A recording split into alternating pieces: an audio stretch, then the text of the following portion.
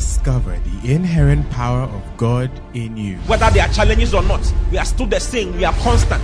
God is constant. God does not change. And that is the life that we have received. He says Jesus Christ is the same yesterday, today, and forever. That is the same life we have also received. We are also the same yesterday, today, and forever.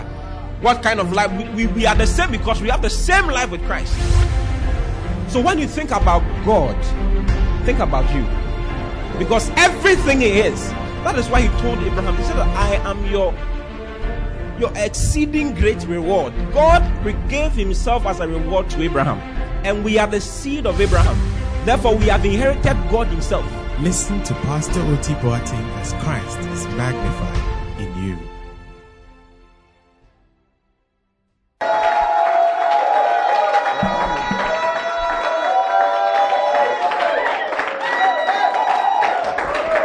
Hallelujah.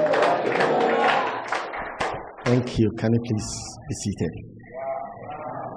Wow. Hallelujah. I'm so excited.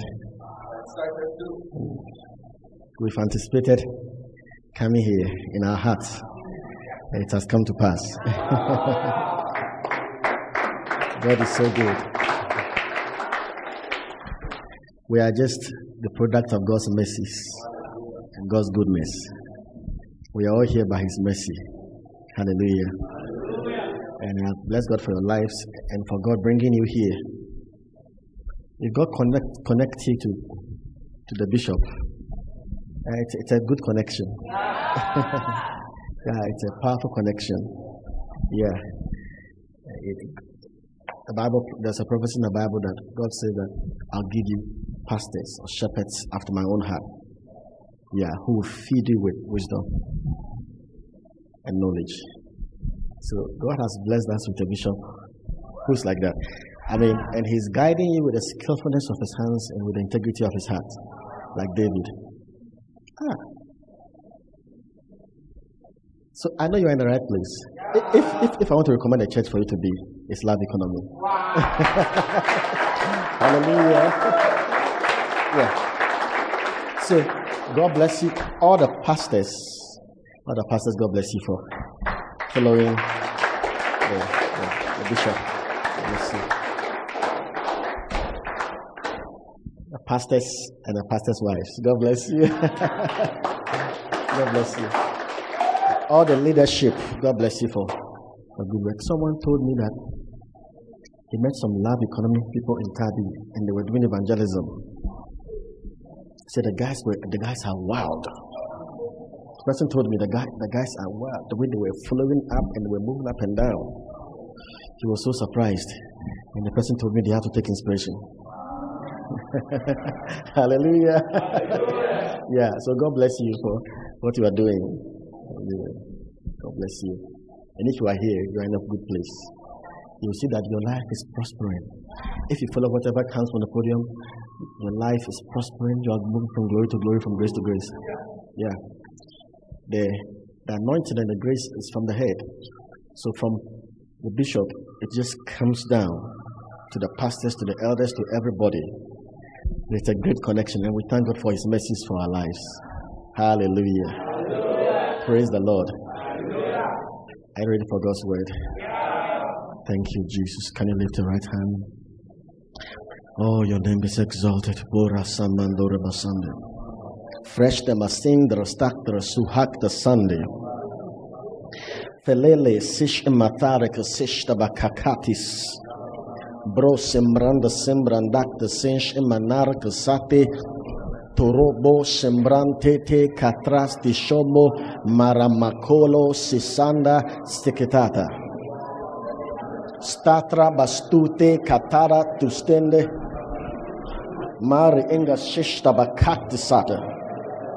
In Jesus' name, we receive from you, blessed Holy Spirit. Father, you have loved us. We receive of your love. We are transformed by your word. We are never the same. We are changed from glory to glory. And this blessed morning, Father, bestow on us that spirit of wisdom and revelation in the knowledge of Him. Cause us to know the unfathomable riches of the glory of your inheritance, which you have bequeathed to us. Ora Bekoma Sishta Bakaka Sinana. Our lives are transformed and we are glorious. In Jesus' name, Father, we have blessed you. Hallelujah. Turn with me to the book of 2 Corinthians chapter 2 verse 11.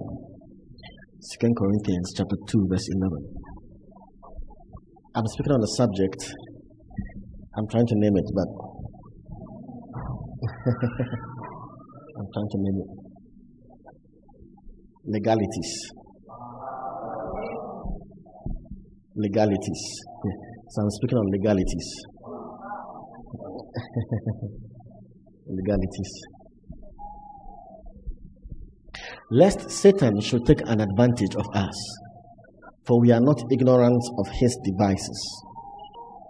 Lest Satan should get an advantage of us, for we are not ignorant of his devices. Hallelujah. Lest Satan should get an advantage of us. There are times in our Christian lives, there are things we are believing for. We've done everything to get answers and results, but we have not gotten them. True of us.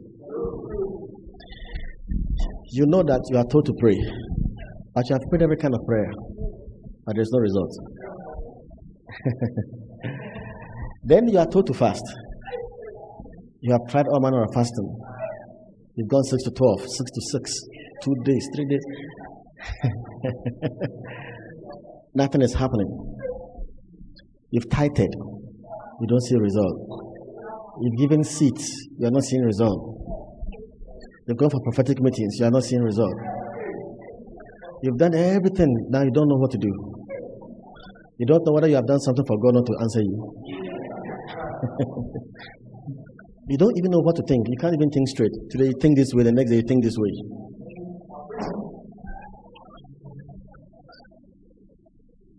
So if we're in such a state, that's the reason why I'm here.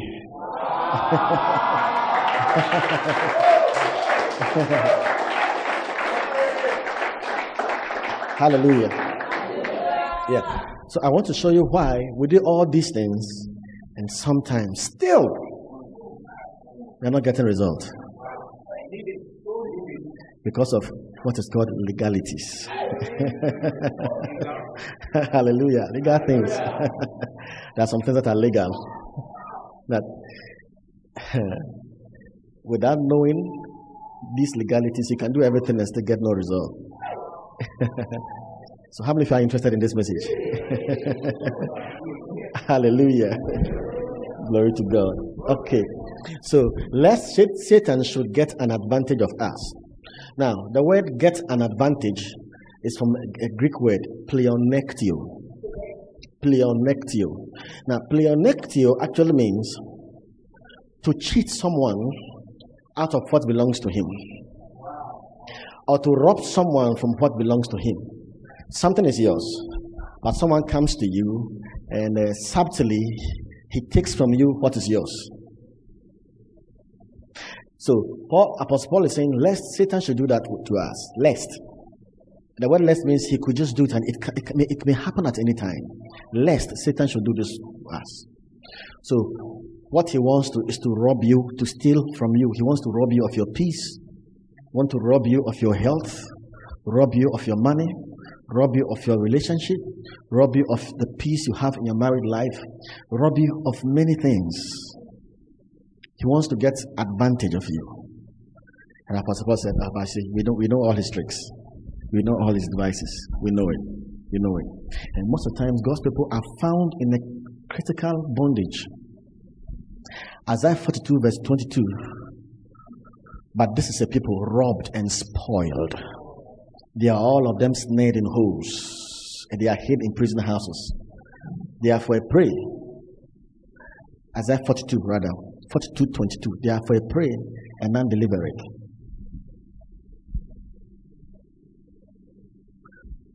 You see, but this is a people robbed and spoiled. He's talking about God's people. They are robbed and they are spoiled. You know, spoiled. All your goodies have been taken from you. They are all of them snared in holes, and they are hid in prison houses. They are for a prey and none delivered, for a spoil and none say yet, restore. So we shouldn't get to this place. But a lot of gospel people are in this position. Yeah. It's like their peace is gone. Their money is gone. They have no rest of mind. Their sickness is plaguing them. Troubles of every sort. And we wonder whether Christ has really died. Because these are the things Christ died for. This is a people robbed, and it's the devil. He comes to steal, to kill, and to destroy. So that's what he does. But I want you to know legal things so that in all your life you will enjoy life forever.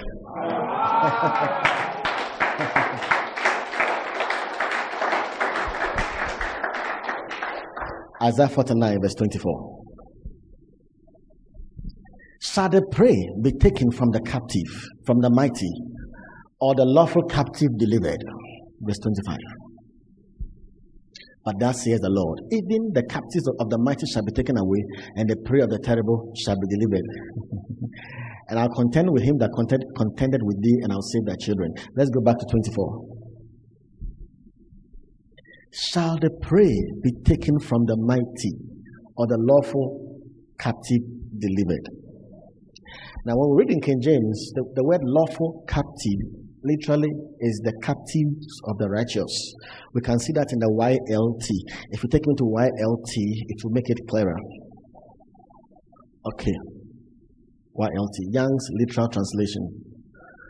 So when you read from the Y, some of your phones have YLT.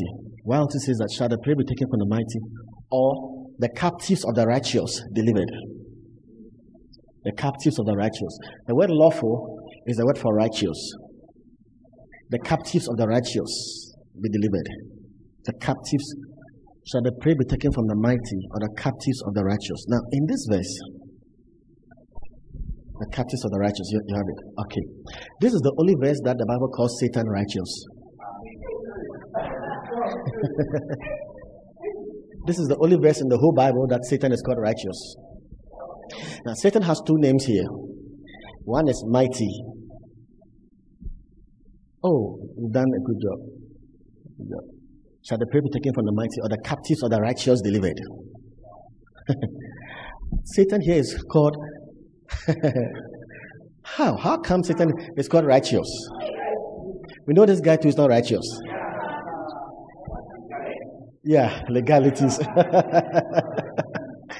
We know that this guy, John 8:44 tells us that he's the father of lies. When he tells a lie, he speaks from his own nature. That's what the Bible says. He is the deceit. He himself is deceit personified. He's called the deceit. So, the captives, let's keep the captives of the righteous. Now, there are two names here of Satan that, number one, he's called mighty. What gives him the might? And number two, he's called righteous. What gives him the righteous ground? But for your information, Satan is not mighty. Outside Christ is mighty, but in Christ he's not mighty. We who are in Christ know he's not mighty. The thing is that the moment you have revelation of what Jesus did, you wouldn't respect Satan again. Yeah. You wouldn't respect him again. And you lose respect of him, and you realize that he doesn't have the power people think he has. Yeah. Because, actually, in 1 Corinthians 2, verse 5 and 6, the Bible describes him. Let's go to 1 Corinthians. I nearly said you have a verse 6. I nearly said you have a Moffat version. I know we don't have a Moffat version. Howbeit we speak wisdom among them that are perfect, yet not the wisdom of this world, nor the princes of this world that come to naught. The Moffat says, or you have the Amplified. The Moffat says, the dethroned powers of this age who are becoming useless. The dethroned powers of this age. The Amplified said, the rulers of this age who are being brought to nothing and are doomed to pass away. The Moffat says, the dethroned powers. Satan is a dethroned power, and the principalities, the dethroned powers of this age who are becoming useless. What it means is that today is Sunday. By Monday, their uselessness has increased. By Tuesday, Their uselessness have increased further. The more the days are going, the more their uselessness is increasing. They are dethroned, but they are doomed. I mean, they are becoming more useless because the days are drawing near. That's why they're trying to act and do something quick. And Jesus said, behold, I give unto you power to tread upon serpents and scorpions and over all, not some. Luke 10:19, over all the power of the enemy. And nothing shall by any means hurt you. Look at it. Mama, bukurobo shibate. Katrisita bakuri ingasishte batata tikantilia. Thank you, Jesus. Thank you, Jesus. Thank you, Jesus. Thank you, Jesus. Thank you, Jesus. All right. So he says, behold, I give unto you power. The word power here is authority. I give unto you the authority. So there's a different article there in the Greek. I give unto you the authority to tread on serpents and scorpions, demons and fallen angels, and over all the power of the enemy, over all the ability of the enemy. This time is ability. And nothing shall by any means hurt you. Who is speaking? Jesus. Is he a liar? So when he says nothing shall by any means hurt you, why do you think something can hurt you? Why do you think witches can hurt you? Now, the only reason they can hurt you is because of legalities. Legalities. Nothing, because in the Greek, there's a double negation there. Nothing, not by any way, by no means. No. It's a double negation. By no means, not in any wise, can anything hurt you. Yeah. But why do some things hurt believers? Why do, the occult sometimes hurt believers? Because of legalities. I'm talking about legalities. Hallelujah. Legalities. All right. So, Satan has been stripped of his authority and power over mankind when Jesus died and rose up. Let's go back to our verse. Isaiah 49 verse 24. We say Isaiah 49 verse 24 is the only verse Satan is called righteous. You see, Satan is called righteous. Now, why is he called righteous? Why is he called righteous? Now, this is a legal term. We know he's not righteous, but why is Satan called righteous? I want you to know that Satan is a lawyer. He's a lawyer. That's one of his titles. 1 Peter 5 verse 8. He's a lawyer. So he operates by legalities. That is why some believers become victims. Be sober, be vigilant, because your adversary. Now the word adversary is a legal term. In the Greek, antidikos. The word is a prosecuting attorney who vehemently opposes the accused. A prosecuting attorney who vehemently opposes the accused. So, Satan is a lawyer. If you understand law, you can understand the Bible. You know, we also have two lawyers. Jesus is a lawyer. 1 John 2 verse 1. These things are right unto your little children, that ye sin not. If any man sin, we have an advocate with the Father. We have an advocate with the Father, Jesus the righteous. Jesus the righteous, advocate. And the Holy Ghost too, you see, is our advocate, the Parakletos, advocate. We also have two lawyers, one on earth and one in heaven. So you can never lose a case.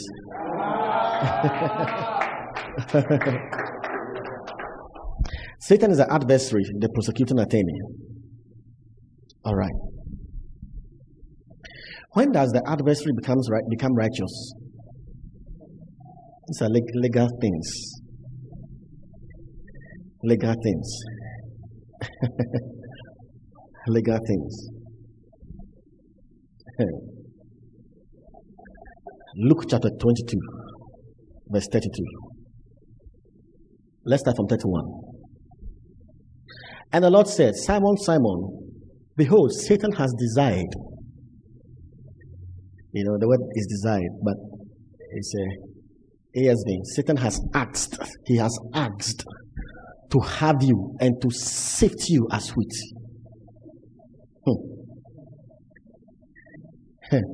The word asked, exaitiomai, is one of the Greek words for prayer, is to ask something according to your rights and legal standing.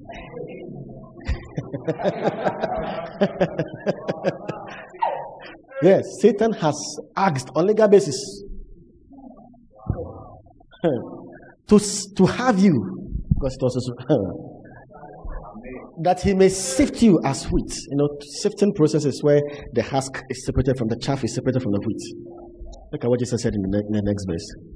He said, but I have made supplication for you, that thy faith fail not. And do thou, when once thou hast turned again, establish thy brethren. Let's go to King James. When thou art converted, strengthen thy brethren. When thou art converted, strengthen thy brethren. Now, look at what Jesus told Simon. Satan has asked you legally to have you and to sift you as wheat. But I have prayed for you. When thou art converted, what does it mean? He was going to fall anyway. Jesus even couldn't pray that Satan shouldn't take him. Legalities. Jesus couldn't pray to prevent Satan from taking him. Jesus didn't pray that Peter will not fall. He prayed that his faith would not fail because he was going to fail. So what Jesus prayed concerning him was his faith, because he was going to fail. Jesus didn't pray that he would not fail because already he had already failed to begin with. So he was praying that his faith would not fail. Because when you fall, the most important thing is your faith. You can still see him and come back. When thou art converted, it means that he was going to fall, yet Jesus was prophesying that though he falls, he's still going to come back. When thou art converted. Why did Jesus not pray that the whole thing will not come to pass? Because Satan did it legally. So his hands are tied. There are certain things the Lord can't do anything about because of legalities.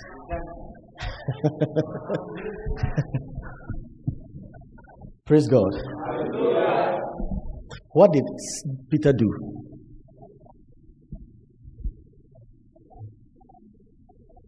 I'll come back to it. I don't have to answer immediately.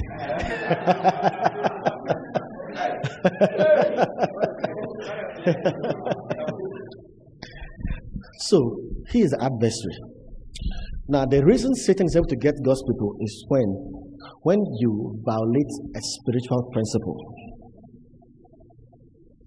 When you violate a spiritual principle, he begins to have rights.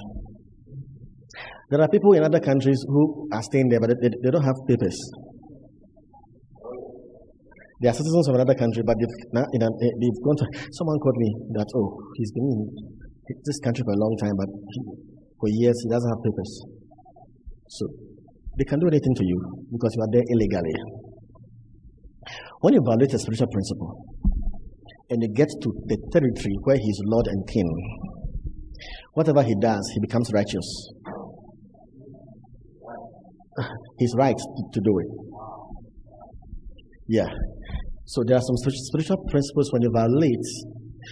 You get to his territory, the realm or the arena or the zone where he has a right to prevent and to do a lot of things concerning your life. Why did he?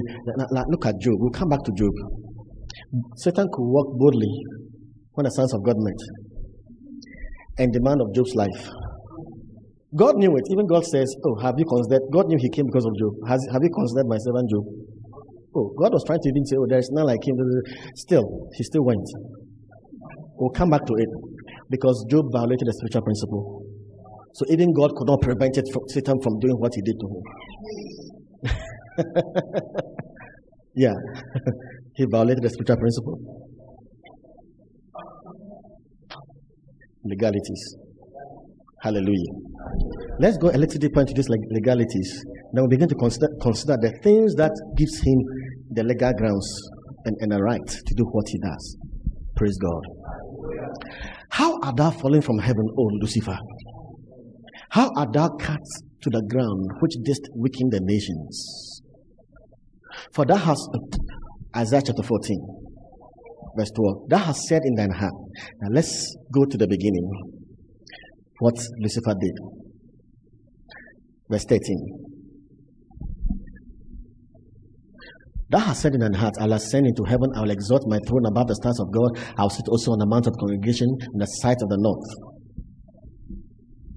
The next verse, I will ascend above the height of the clouds, I will be like the Most High. Now his ambition was to take the throne of God. How can a mere creature, what's wrong with him? You are not the creator, you are a creature. You have an ambition to take the throne of God. Now, it's not easy to do a coup d'etat to take over the government of Ghana. It's not easy. You need to plan and plan well. For years and penetrate. So, now the thing is that Satan said in his heart, God is amazed though. He's even revealing what he said in his heart, not in his mouth, in his heart.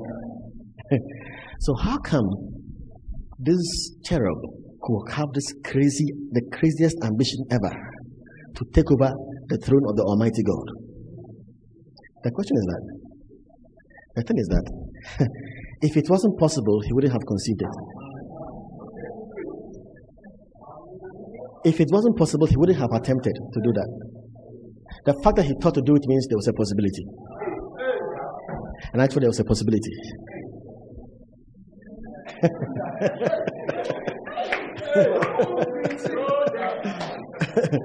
Now, if there was no possibility, he wouldn't have attempted. Why was it possible for him? Now, was Lucifer going to use power? No, he wouldn't do that. He knows he's a mere creature, and God is a creature, so he wouldn't use power. How can you attempt to attack the omnipotent? It's not possible. He wouldn't use power. But the guy was wise. None was as wise as him. Now his wisdom is corrupted. When it comes to the completion of wisdom, then it was Lucifer. Son of man, take up a lamentation against the king of Tyros. Thou sealest up the sum, full of wisdom, perfect in beauty. Ezekiel chapter 28 verse 12. Now Ezekiel is describing Lucifer. He says, thou sealest up the sum. Now Lucifer sealed up the sum of wisdom. You know what it means? He sealed up. He was the sealing up of the summation of wisdom was him. He was very wise, full of beauty. So he was wise and he wanted to take over the throne. Of course, he was too wise to attack. Michael is powerful than Lucifer, so he wouldn't do that. Michael is the warrior archangel. Satan cannot, he wouldn't do that. He wouldn't do that. But how was he going to do it? Satan knew something about the throne that we don't know. You know why? His ministry before he fell was around the throne. Ezekiel 28 verse 14, thou art the anointed cherub that covereth.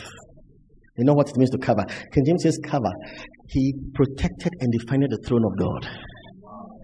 His ministry as a cherub was to defend the throne of God. Protect the throne of God. Defend the throne of God. He was always around the throne. He was always around the throne. That's the word covereth in Hebrew. He was defending the throne of God. Always around the throne. Around the throne. You remember that the Ark of the Covenant is a picture of God's throne. The mercy seat is God's throne. It's a picture. There were two cherubs that are always around. Formerly there were three. God does things in threes. Formerly there were three. But when Lucifer lost his place, they became two. They became two. Yeah. And formerly, even with the angels, the hierarchy. Now, there was Michael. There was Lucifer. There was Gabriel. The thing is that Lucifer took care of 1/3 of the angels. Michael took care of 1/3 and Gabriel 1/3. We have worship, we have the warrior, and we have the servants. This were the angels. The Bible talks about Michael and his angels. And the Bible talks about the dragon and his angels. You see. So in the Bible, Michael is the archangel. There's a different article for him. He had his angels. The Bible shows us that these are the top angels, you know. And Lucifer, of course, had he still drew 1/3 of the angels. 1/3 of the angels followed him. And what was left was 2/3. What was left was 2/3. All right. Let me come back to my what I'm talking about. Hallelujah. So he was all around the throne, defending. Then he thought to himself, one day I'll take over this throne. One day I'll take over. How was he going to do it? Psalm 99. Psalm 97 verse 2 and Psalm 89 verse 14. Psalm 89 verse 14. Psalm 89 verse 14 and Psalm 97 verse 2. Can you give me ASV? Righteousness and justice are the foundation of thy throne. You see, God's throne, the foundation of God's throne is based on righteousness and justice. What it means is that the throne is founded on justice and righteousness. So, the throne, representing God's reign and rulership and administration, is founded on justice and righteousness. That means that God must be just and must be righteous. Okay. Because the throne is founded, the foundation of the throne, justice and righteousness. Now, Satan is all around. Defending the throne means he defends God's justice and righteousness. You see. One day he thought to himself, I can take over this throne. How will I do it? If I can get God to compromise on the basis of his righteousness, he will lose his legal rights to reign. Then I can take over.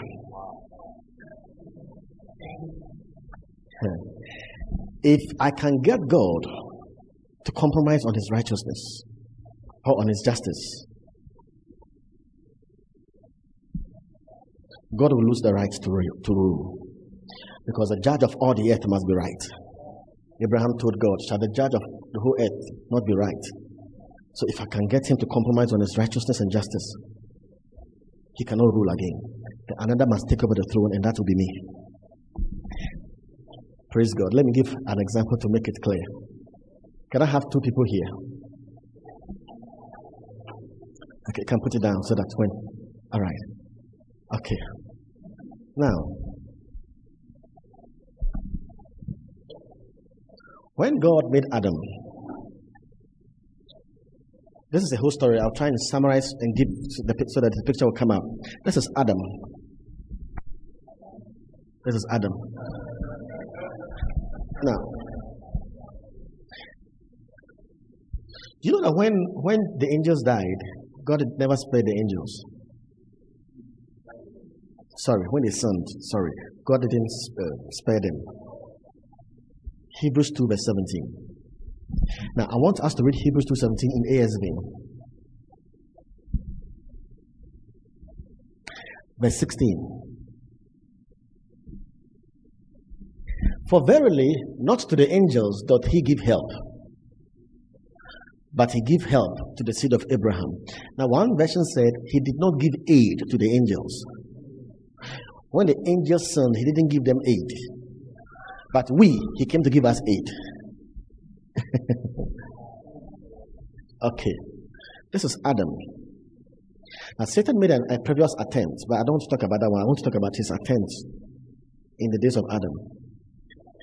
Satan got to know that God really loves Adam because he gave the whole earth to him and put everything into his hands and brought everything in subjection unto Adam. So Satan thought of, wow, God really loves this guy. God loves this guy. All his passions and desires is towards this guy. Then Satan also knew that there's one thing God hates. Sin. He knows God hates him. Sin. God hates sin. God doesn't like sin. So he thought of something. This is what God loves. But this is sin. Sin is what God hates. Okay. So he took what God hates and united what God hates to what God loves, to become one. So that now, God will have to love and hate at the same time. Now God, He wanted a kind of conflict in God. Now, when God is trying to love you, when God is loving you, He would have to hate at the same time. Because what He loves and what He hates are united as one. So for God to kill what He hates, He will kill what He loves. That was Satan's greatest achievement.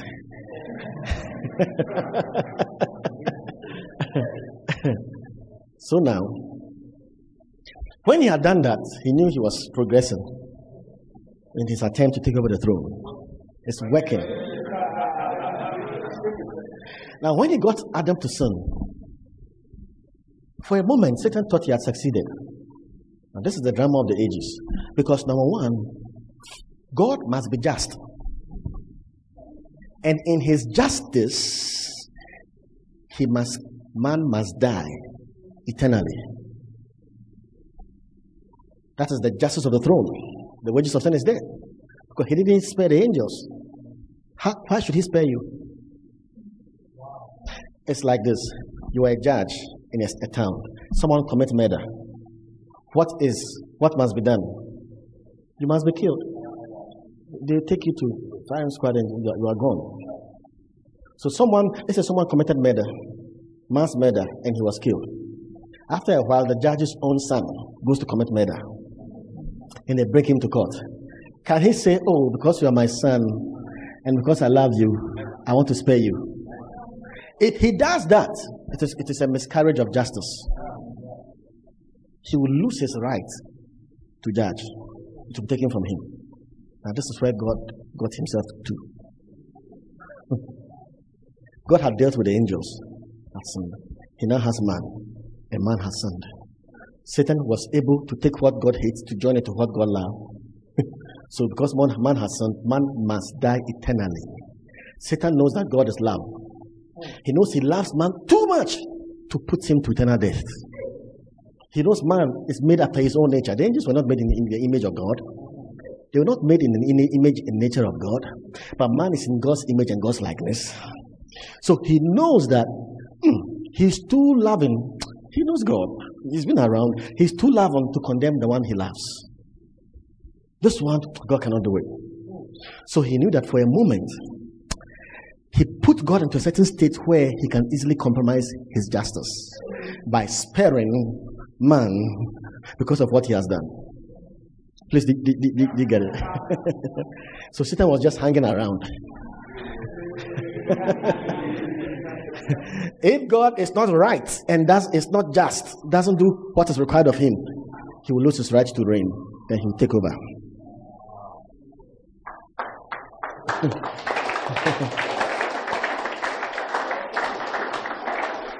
So at a time, for a while, hell was full of celebration. We are taking over. Taking over. They were taking their positions. I'll be this, I'll be that. We are taking over.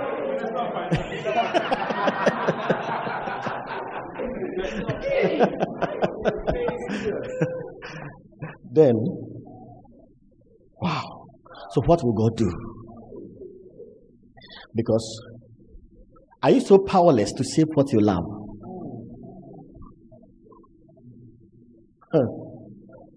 But you must be just. Because your throne is founded on justice. Because you cannot violate your own word. This is what you have set in place. If you spare him, it's a miscarriage of justice. What will God do? Legalities. Legalities. Legalities. So Satan was all hanging around, waiting. And he became so powerful. In the Old Testament, Satan was powerful. He was powerful. You know how powerful he was? Because he took Adam's dominion. Adam's dominion, he caused him to fall and took his dominion. He was so powerful that one day Moses died. And Satan wanted to come and take the body of Moses. You know why? He wanted the Israelites to worship his body. Moses, you are saying you have been seeing God. Because Moses was like a mystery to them. So he was going to tempt them to worship his body. So Jude 1 verse 9. Let's see Jude.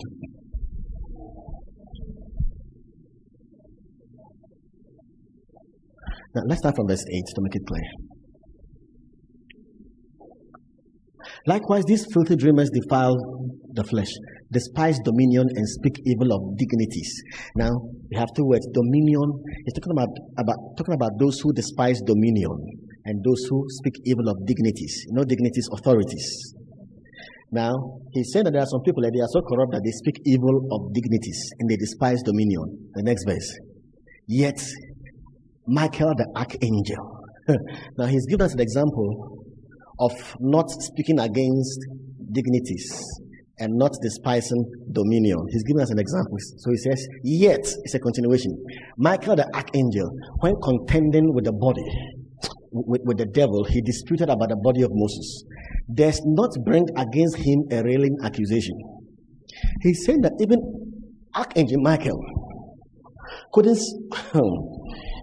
come against Moses.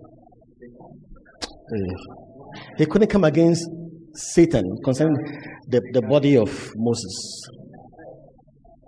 He couldn't even bring a railing accusation against him. He couldn't. Why? He couldn't speak evil of dignities. He couldn't despise dominion. Because at that time, Satan was working in a rank that was higher than Archangel Michael. Satan was working in the Adamic dominion. The Adamic dominion was higher than the angelic dominion. So, in an angelic rank, he couldn't speak against Satan because he was working in a higher office. So rather, Michael had to employ a higher power against Satan. So he said, the Lord rebuke him. He couldn't rebuke him.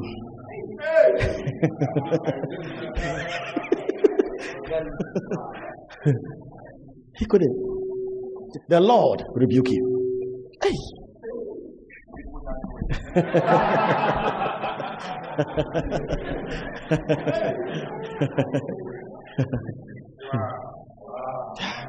Legalities. So he was a boss walking around. What was the answer to this enigma? How come? So now God was faced with a challenge.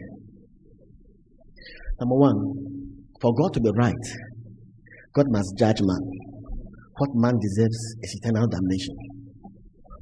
But God loves him too much to take him there. So what can you do? How can you judge him and love him? When you judge him, he's no more. You cannot love him. The answer was the cross of Christ.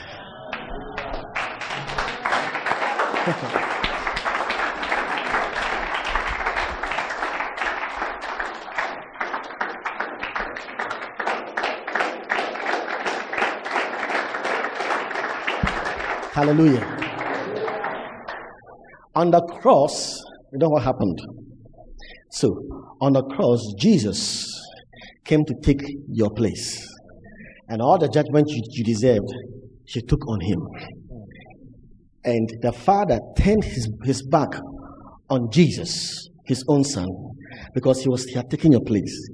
And bore all your judgments, fully paid.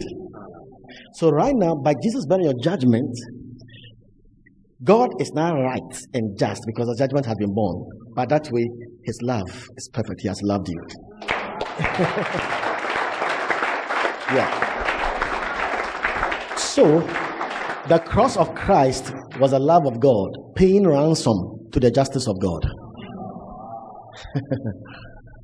So the cross is the greatest, is the wisdom of God. This is the power of God. Satan was shocked. That is why by the cross, Satan is stripped. He's not stripped as in physical might. He's stripped of his legal ability and legal power over man. Hallelujah. Thank you, Adam. Now you are now righteousness. Hallelujah. Praise God. So these are legalities. Legalities. Praise the Lord. People ask question, why is it that when Adam sinned, look at what Satan has been doing all these years. Why doesn't God kill Satan? If God is all powerful, why doesn't he just say one word and Satan is no more? Why do we have to go through all this trouble? Have you ever thought of that before? The church I grew up in Cape Coast. There's a certain church I was in Cape Coast. Look, they fasted for 25 days. You know the prayer topic. God convert Satan. So that all the problems in this world will finish. So they were praying for the conversion of Satan. Kabara, kabara, kabara. You see, it's not how much you pray, but how well you pray.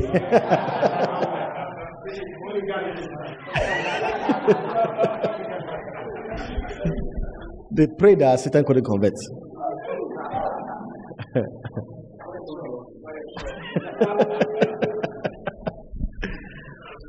But why didn't God couldn't have done that? Legalities, he couldn't have done that.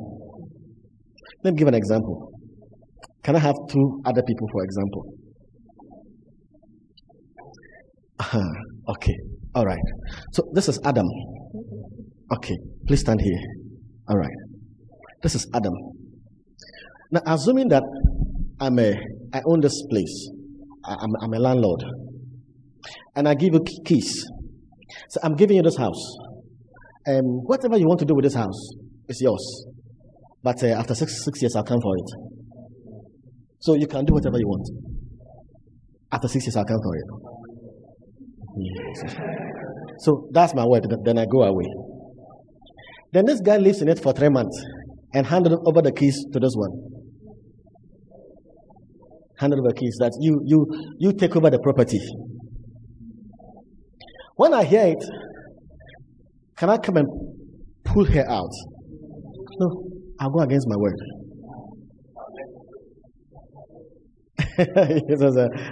I'll go against my word. It wouldn't stay. It wouldn't. It's not proper. The only way I can come for it is when the 6 years is over.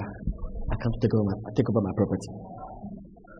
What God gave Adam was a lease of dominion. The dominion God gave Adam was time bound. It's in the scriptures. It was time. There was a time limit to it. I know it. It's in the Bible. Yeah. 6,000 years actually. Yeah. Oh, should I have said that? Anyway, I've said it. You have to defend it with scriptures. I don't have time to go in there. So, he gave. And Adam gave to Satan. Now, let me show the original document. What God told Adam is what Satan repeated to Jesus at the Mount of Temptation. Luke 4 verse 6. Look at what he said. Luke 4 verse 6. And the devil said to him, look at what the devil, how come he had that guts to speak to the Son of God like this? He said, he wanted him to worship him. He said, all this power will I give thee, and the glory of them, for that is delivered unto me. Now, Satan is speaking to Jesus. And he wasn't lying. Otherwise, Jesus never said what is your saying is not true. He said, for that is delivered to me. Who delivered to him? Adam. Look at it. And to whomsoever I will, I give it. That means Adam had the power to give to whomsoever he will.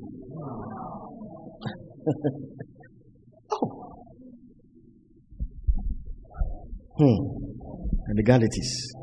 So God couldn't put Satan out of business until the time is right. One day Jesus was walking. There were some demon-possessed guys. Before he got there, the demon started shouting, "Hast thou come to torment us before the time?" So they know the time. They know there's a time limit. Hast thou come to torment us before the time? Most like they even know they are right.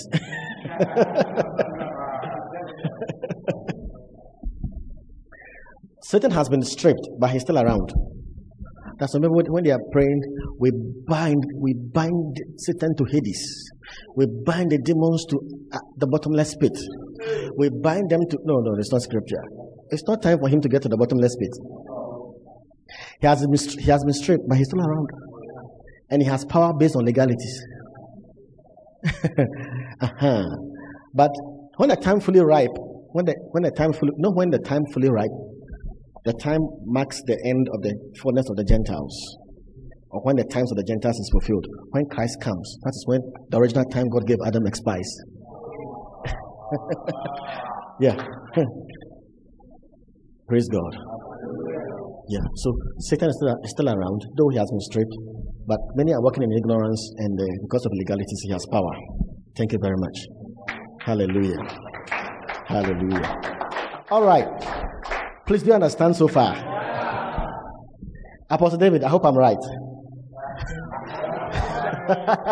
Hallelujah. All right.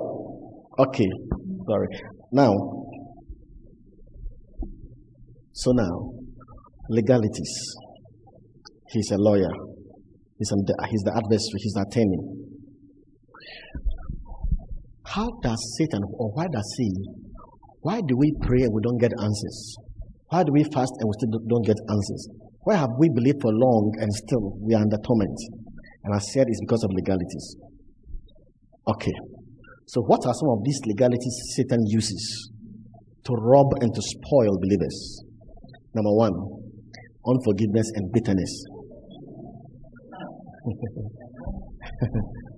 Unforgiveness and bitterness.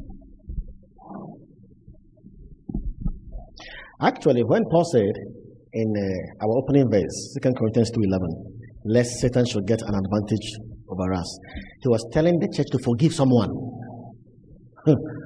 He was telling the church to forgive. He said, you should forgive the guy, lest Satan should get an advantage over us because of legalities. Yes. All right. And when Jesus, our Lord, was on earth and he spoke on faith, Mark 11, Jesus spoke on faith. Mark 11 is have faith in God, have the faith of God.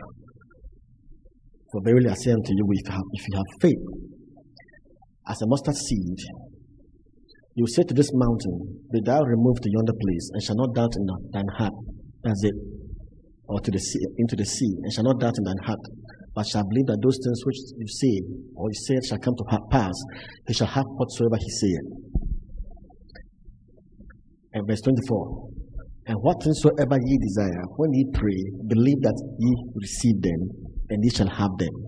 Verse 25. Now he's speaking on faith. And when ye stand praying, forgive.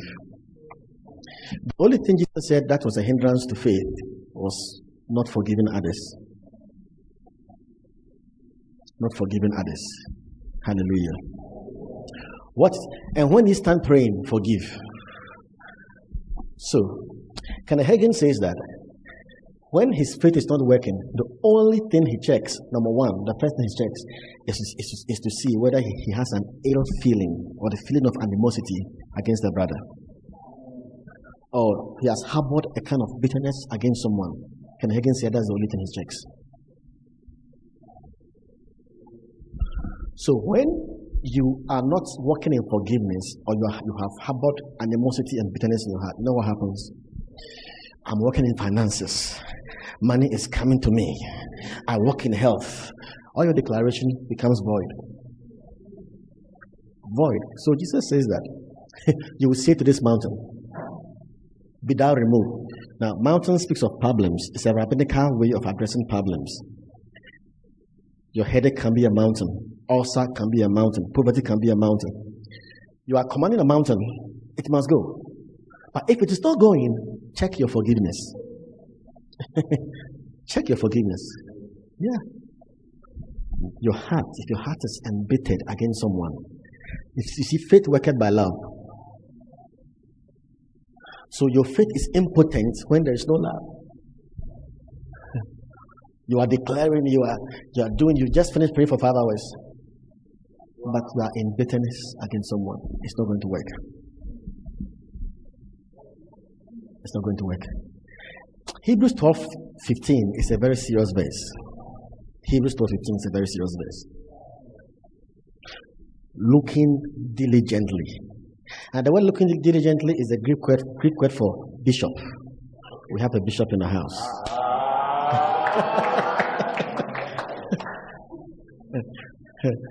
Bishop, because the bishop is an overseer. So when it comes to forgiveness, you have to be a bishop of your own life. Check your life, whether look well, looking diligently, lest any man fail of the grace of God, lest any root of bitterness springing up trouble you, and thereby many be defiled. There's one way the Bible says you can fail of the grace of God. Hey, that's a serious thing. Do you know what it means to fail of God's grace? Now we live by His grace. His grace is favor you cannot merit. To fail of God's grace means that there is no favor in your life again. The heavens are close to you. There is no favor. To you, the heaven is like brass. There is no favor when you're walking on the street. There's no favor when you are traveling to Accra. There is no favor in your job, in your workplace. There is no favor in your marriage. You have failed of the grace of God. That's why it says, looking diligently. Everything is by grace.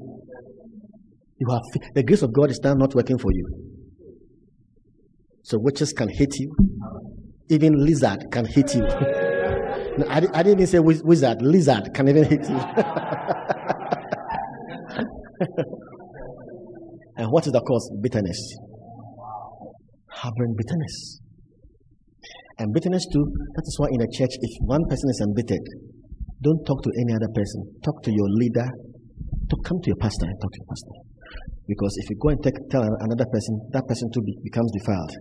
And the whole church now becomes defiled. And now there's no grace coming on the church again. Because we are all embittered.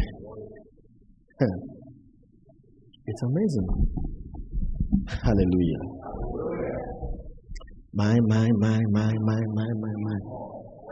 Very important. Look, those who are blessed the most. Kenneth Hagin spoke of two families. He was pastor in a certain church and two families. The first family, they were not spiritually, they were not serious. Like they were not too committed like that. They will come to church today, the next day they will not come. But that family, they are free. If you sin against them, they just forgive you. Anything you do against them, they forgive you. And there was a family, they were so committed to church. They were leaders in church. And every time they were sick, every time they were going to the hospital. You know the reason? Look, they will never forgive you. If you sin, if you trespass,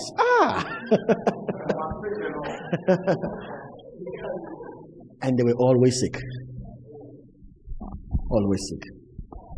Jesus gave a parable in Matthew 18 of a certain master, and there were two guys who owed him. One was owing him, Amplified Version says, 10,000 talents, which is $10 million. And he couldn't pay, so the master spared him. So he went out of the room and met a guy who owed him $20.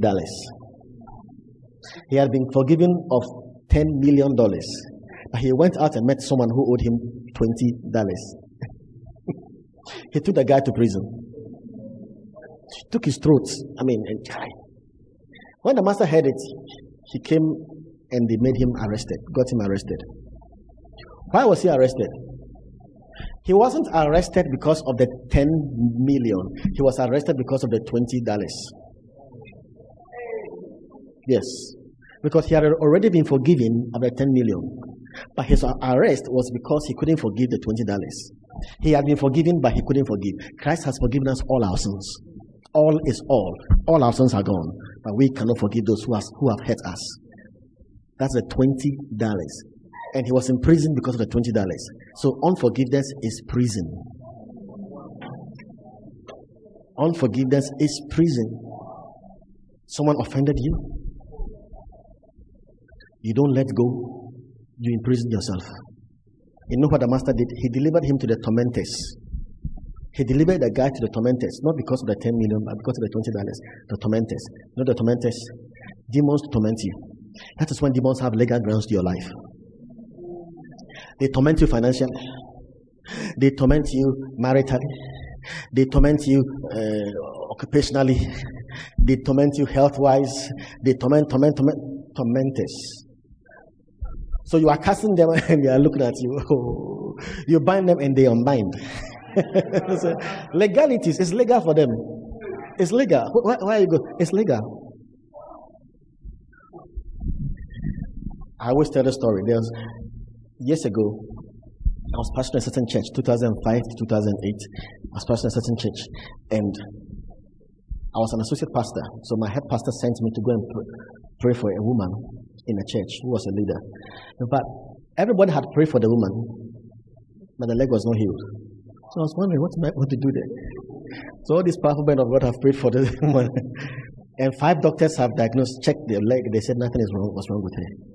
So when I went to her place at Latabia Kwashi, I remember, I got inside the room. When I got there, the Holy Ghost made me know that I don't need to pray for her.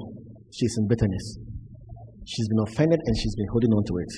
So I spoke to her and led her through the scriptures and made her forgive all who have offended her. As she was forgiving him, she started shouting, Pastor, Pastor, look, Pastor, it's gone, Pastor, Pastor. I didn't pray for healing, no. Pastor, Pastor. Pastor, it's gone, Pastor, it's gone. It's gone. The demons had no more legal rights. It's gone, it was gone. It's gone. Hallelujah.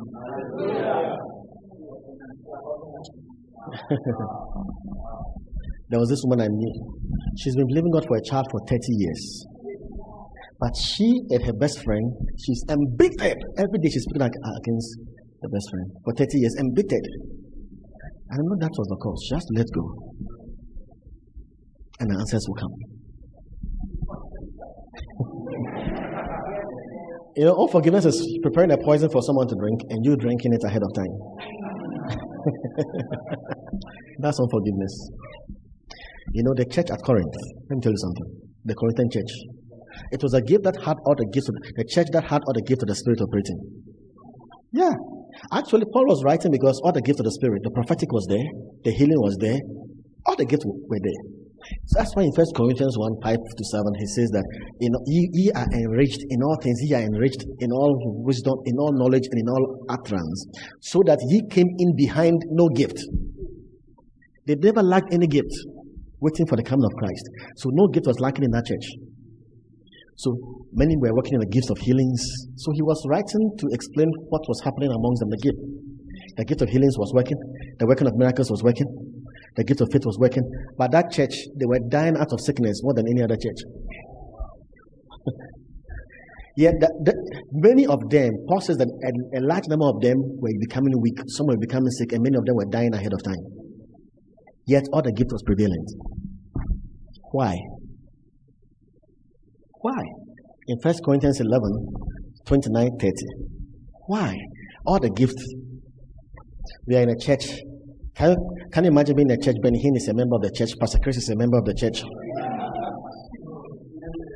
You know, when they put a member of the church, oh.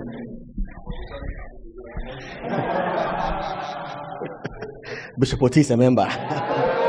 Apostle David is a member. We are all there. Pastor Michael is there. And yet people are dying. We lay hands, yet they are dying.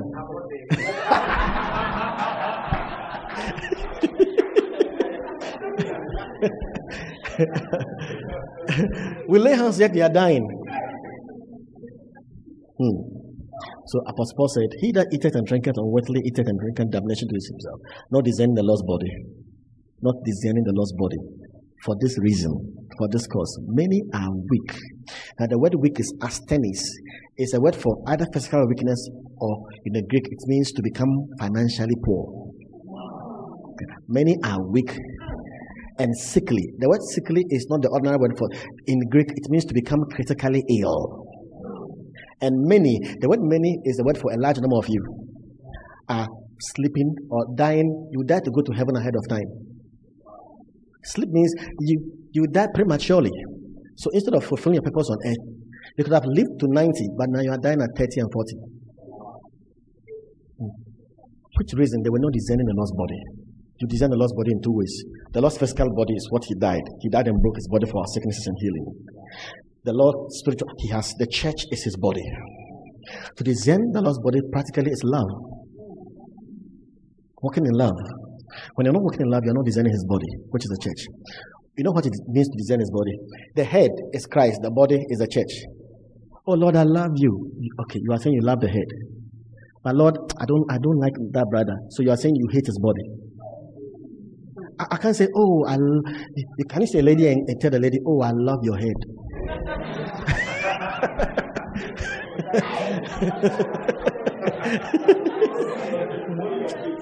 I just feel, for your body, I have a problem with your body. Yeah. So to say you love Christ and you hate a member means that's what you're saying. You love the head, but you don't like the body. Because I'm his body. You are his body. The problem with the Corinthians was that they were taking the communion. Communion means that you are in covenant with God and communion means covenant with God and with one another. Jesus drank it and gave the same cup. Pass it on. So covenant with God and with one another. You know what it means? It's deep. Now covenant with God means all that God has is now mine. I'm the heir of God. And with one another means that what you have is mine, what I have is yours. That's how the early church began. So when you are hungry and I don't feed you, I'm not designing the body. It's an insult. Because you see, that's a covenant. That's communion. We care for each other. What I have is yours. If I don't give you whilst you are hungry, it's a misnomer.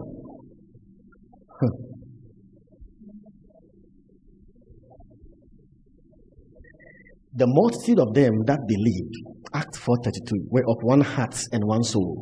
And neither said any of them that aught of the things which he possessed was their own. What it means is that what is mine, I never claim that it is mine. But they had one thing common. As a proper church life, we love each other. The brother has been wearing one shirt for the past 6 months. You have enough shirt to spare. You know what you are doing? You are not designing his body. Yeah. You're not designing the body. Yeah. Why do you think you sit where you are sitting? And where you sit, God makes you see a lady or a sister or a brother sitting there every day. God is making you see. Don't close your eyes in the name of worship. Look at us. See the person.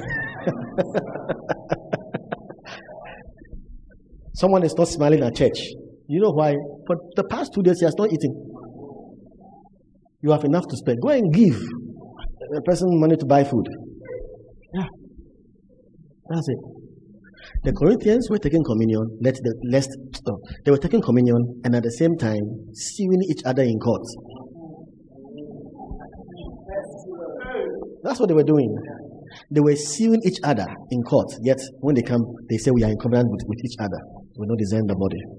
For that reason, they were becoming weak. They were becoming sick. Look, no doctor can heal you. That kind of sickness has a spiritual root. No doctor can solve the issue. Hallelujah. And there's one that is very important. 1 Peter 3:7. Beware who you marry. Because otherwise, beware who you marry. You know why? Especially if you love prayer. Look at what this verse says. Likewise, ye husbands, dwell with them according to knowledge, giving honor unto the wife as unto the weaker vessel, as being heirs together of the grace of life, that your prayers be not hindered. Hey! That means you can be married and your prayers are hindered.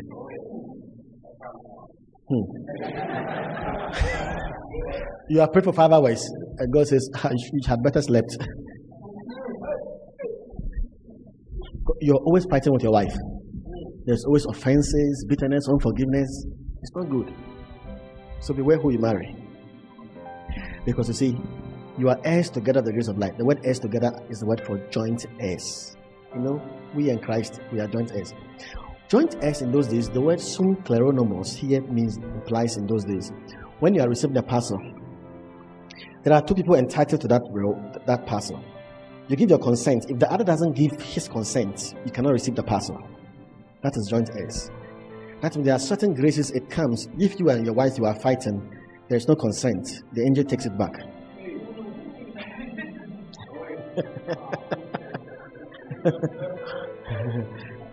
Some of you are going to reconcile to your husbands.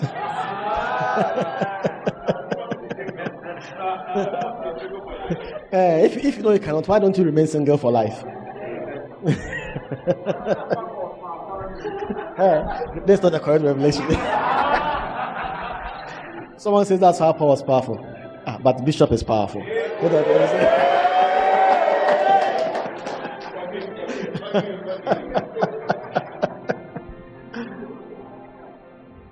Hallelujah. Thank you, Jesus. So let's easily forgive. Now, how do we deal with unforgiveness and bitterness in the heart? Because when you're working in it, Satan has legal grounds. Brings so many things in your life. Legalities. You are praying, even God cannot do anything.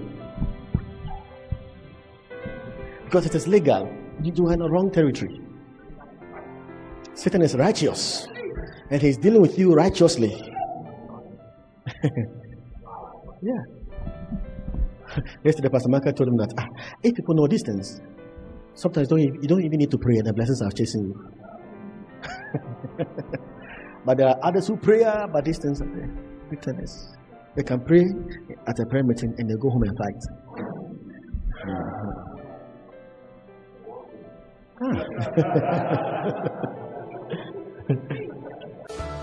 God bless you for listening. We pray that the Word of God will be rooted and grounded in your heart as you give attention to the Word. Kindly follow Pastor T and Love Economy Church on all social networks for more of God's Word. Don't forget to subscribe to the Pastor T podcast. Simply search for Pastor T on any podcast app, plug in, and enjoy God's Word. Visit our website at loveeconomychurch.org for more information. God